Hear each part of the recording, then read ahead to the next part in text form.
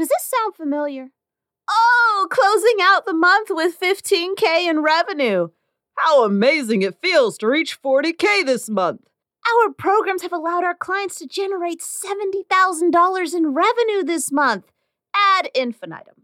So, despite its prevalence in coaching, consulting, and service provider marketing, you may have gotten an intuitive inkling that there's something wrong with using this tactic in your marketing. Ready to turn that inkling into solid knowledge?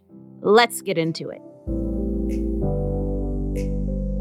Welcome to the Critically Conscious Coach, where coaches and consultants know the importance of deeply connecting with prospects, showing up in an authentic and joyful way, and inviting those people to become lifelong clients to exceed their sales goals. But most coaches are afraid to market themselves because they've been taught to use cookie-cutter marketing tactics and unethical sales approaches.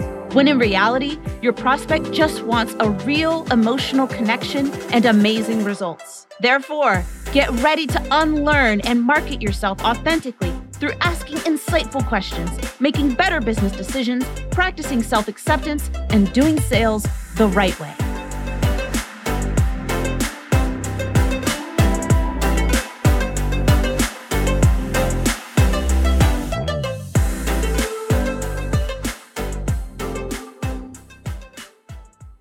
Hey, welcome back to another episode on the Critically Conscious Coach. My name is Ruthie Bowles, and I'm your host as well as the founder of Defy the Status Quo.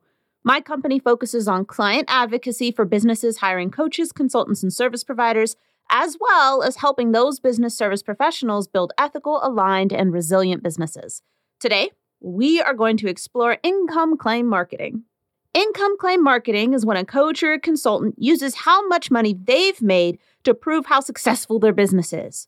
Income claim marketing might also be used to present the "if I did it, you can too" premise, or "because I did it, I can help you to do it too."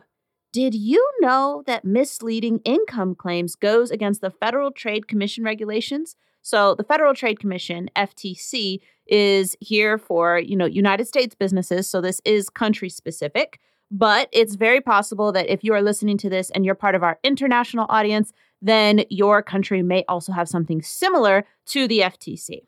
But confirmed offenses, as confirmed by the FTC and their judges, can result in over $43,000 per offense. And the FTC regularly issues notices to various businesses from, MLM companies, but also including coaching companies, reminding them of the FTC's rules around misleading claims. So the notices that the FTC sends out include descriptions of potential offenses like, you can't make false, misleading, or deceptive claims about the earnings that potential investor or client could make. You can't misrepresent that you don't need experience to earn income. You can't misrepresent that you must act immediately to buy or be considered for a money-making opportunity. And you can't misrepresent that buying into a money-making opportunity is risk-free or involves little risk. So let's talk about some of the income claim marketing examples that I've seen, around the Facebook and interwebs. And that's the end of another 50K month. My company just celebrated its first 100K month. I can't believe this is my fourth 15K month in a row. My first course launch and I made over 10K. Another client just reported their first 10K month. I hoped you liked all my different voices. But those are very common to see, and they're usually positioned as, oh, this is just me celebrating and sharing with my audience. But that's not all it is. That's not all it is, and we know. So why is income claim marketing so effective? So by effective, I just mean getting people on the phone and into these so-called programs. But we have to remember that a lot of these types of income goals also rely on people's eagerness to achieve external definitions of success. So they haven't actually defined success for themselves, and they are still latched on to the idea that they need to meet some type of external goal or external marker in order to be considered a successful business person. And the thing is, the only person who has to consider you successful really is you. So if your goal is not 10K a month, but your goal is in fact 7 or 5 or hell, even 3 if that's what it would be like for you to be successful and it's $3K a month because, your goals, your definitions, then do you, boo-boo, right? But if you tell some of these business coaches, oh yeah, I make $3K a month, super happy with it, love my work, whatever. We go, oh, but I can get you to $10K, blah, blah, blah. So you got to watch out for that. And we have the link for the episode for, seeking the definition of success externally down in the show notes. Another reason I think that income claim marketing is so effective, and again, I'm going to have to turn back to the United States here because that's where I'm from, so that's where I pull my data from, but the average income in the United States is not that much. So nationally, according to the latest data from the U.S. Bureau of Labor Statistics, that's BLS, the annual mean wage for a full-time wage or salary worker in the United States is $53,490 per year. So that's about $4,457 per month. So when people say, $10K isn't a lot of money, my response is, and I say this with absolutely no due respect, shut the fuck up.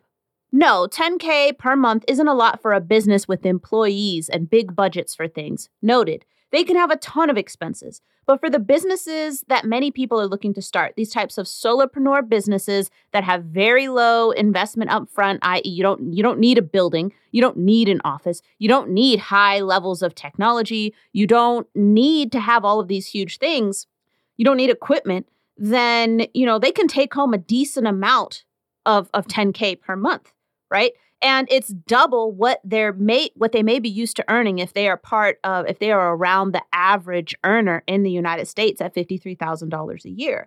So, and that's on top of all of the other claims, right? The other claims like work less, make more, make money doing what you love.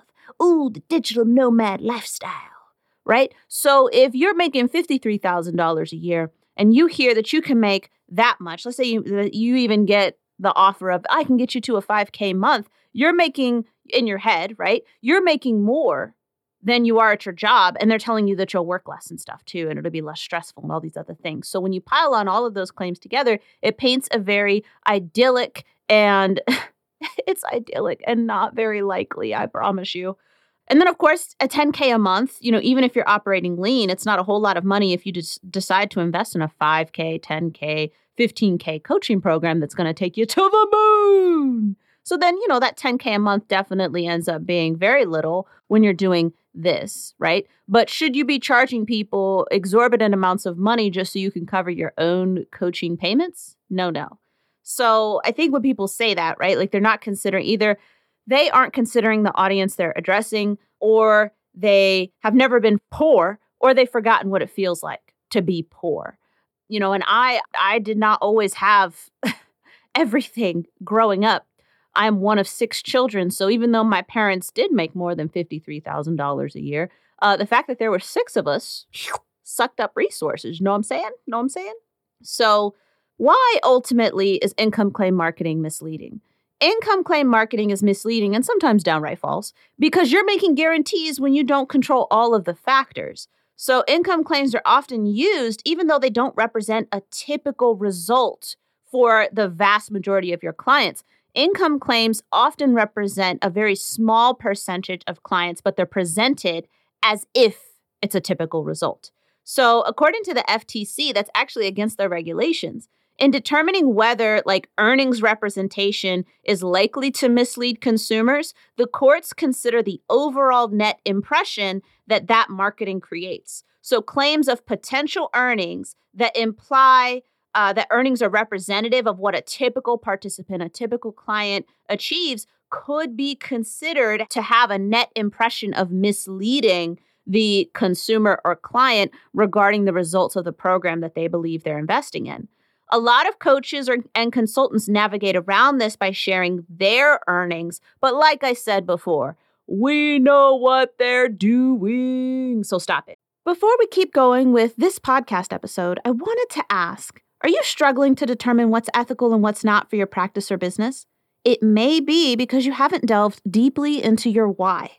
Called by many a unique and deep approach, the Why Workshop is a self-paced $77 mini course that guides you in a multifaceted dive into why you do what you do. The The resulting ahas can become the heart of your brand and the filter for all decision-making in your business. Go to defythestatusquo.com/the-y-workshop to learn more.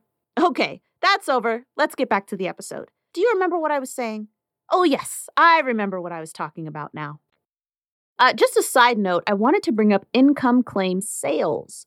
So when you're on the phone with a client, it is not okay to assure them that they're going to make their investment back or double their investment or whatever it is as a means to get them to pay you, unless you guarantee a full refund if they don't actually make their investment back. Now, here's the trick about that, though, is that many coaches and consultants do offer refunds, but they aren't actually easy to get, and the ways to prove a client's right to a refund are not clear in the client-coach contract. So those are things to keep in mind. And so I'm going to go ahead and share a story with you from somebody who reached out to me on Instagram because she was looking to invest in a coaching program, and we were talking about it, and we ended up getting on the phone, and she was telling me about the experience in the sales call. And that's why the income claim sales piece here that I just mentioned wasn't something I was going to bring up. I hadn't actually thought of it, but after reflecting on that conversation, I realized that it needed to be had because it's also income claims happen during the sales process as well. So, she was telling me that, she was like, hey, yeah, like I was telling him I didn't really have the budget.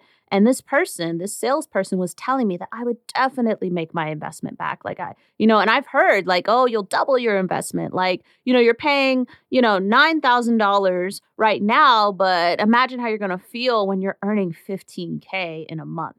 Imagine how you're going to feel when you crest $20K. What is a $24,000 coaching investment when you're making $50K months? What is that?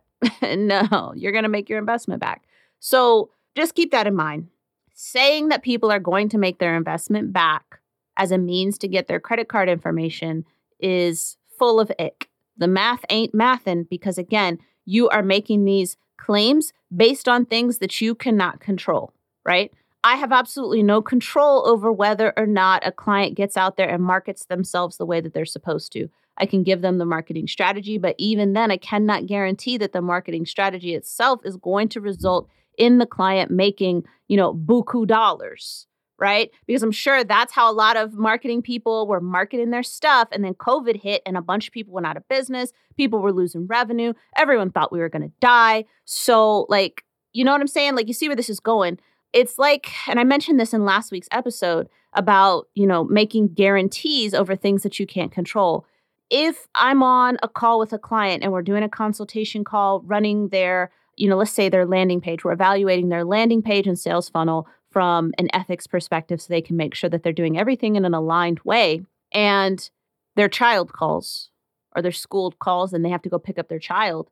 I can't guarantee that we're going to have a full hour, but what I can guarantee is a mitigating response, i.e., if something like this happens, we can reschedule and make sure that you get the full time that you paid for. So I can guarantee that one way or another, you're going to get the full consultation time and the depth of my knowledge that I can bring to it. 100% I can guarantee that. I can't guarantee that we're not going to be interrupted, though.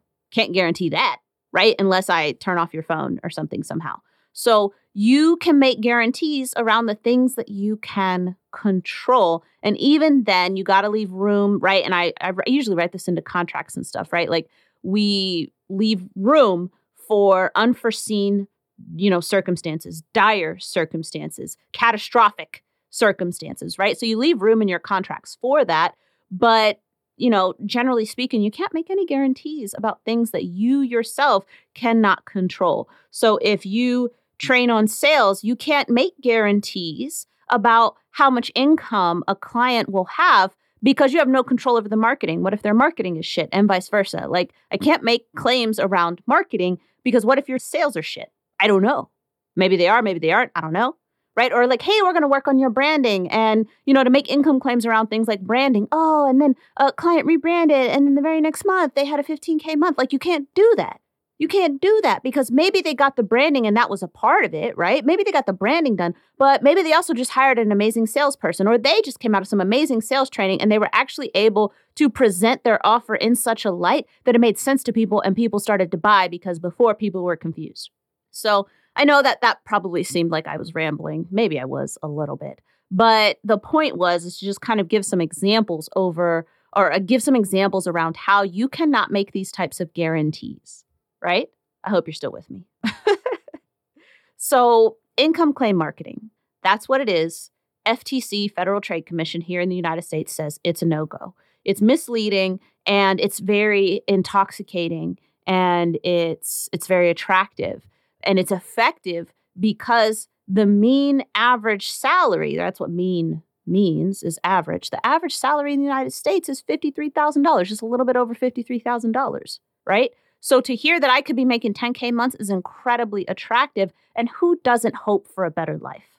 Who doesn't hope to breathe and not be holding their breath until they get paid from their job? Who doesn't want that?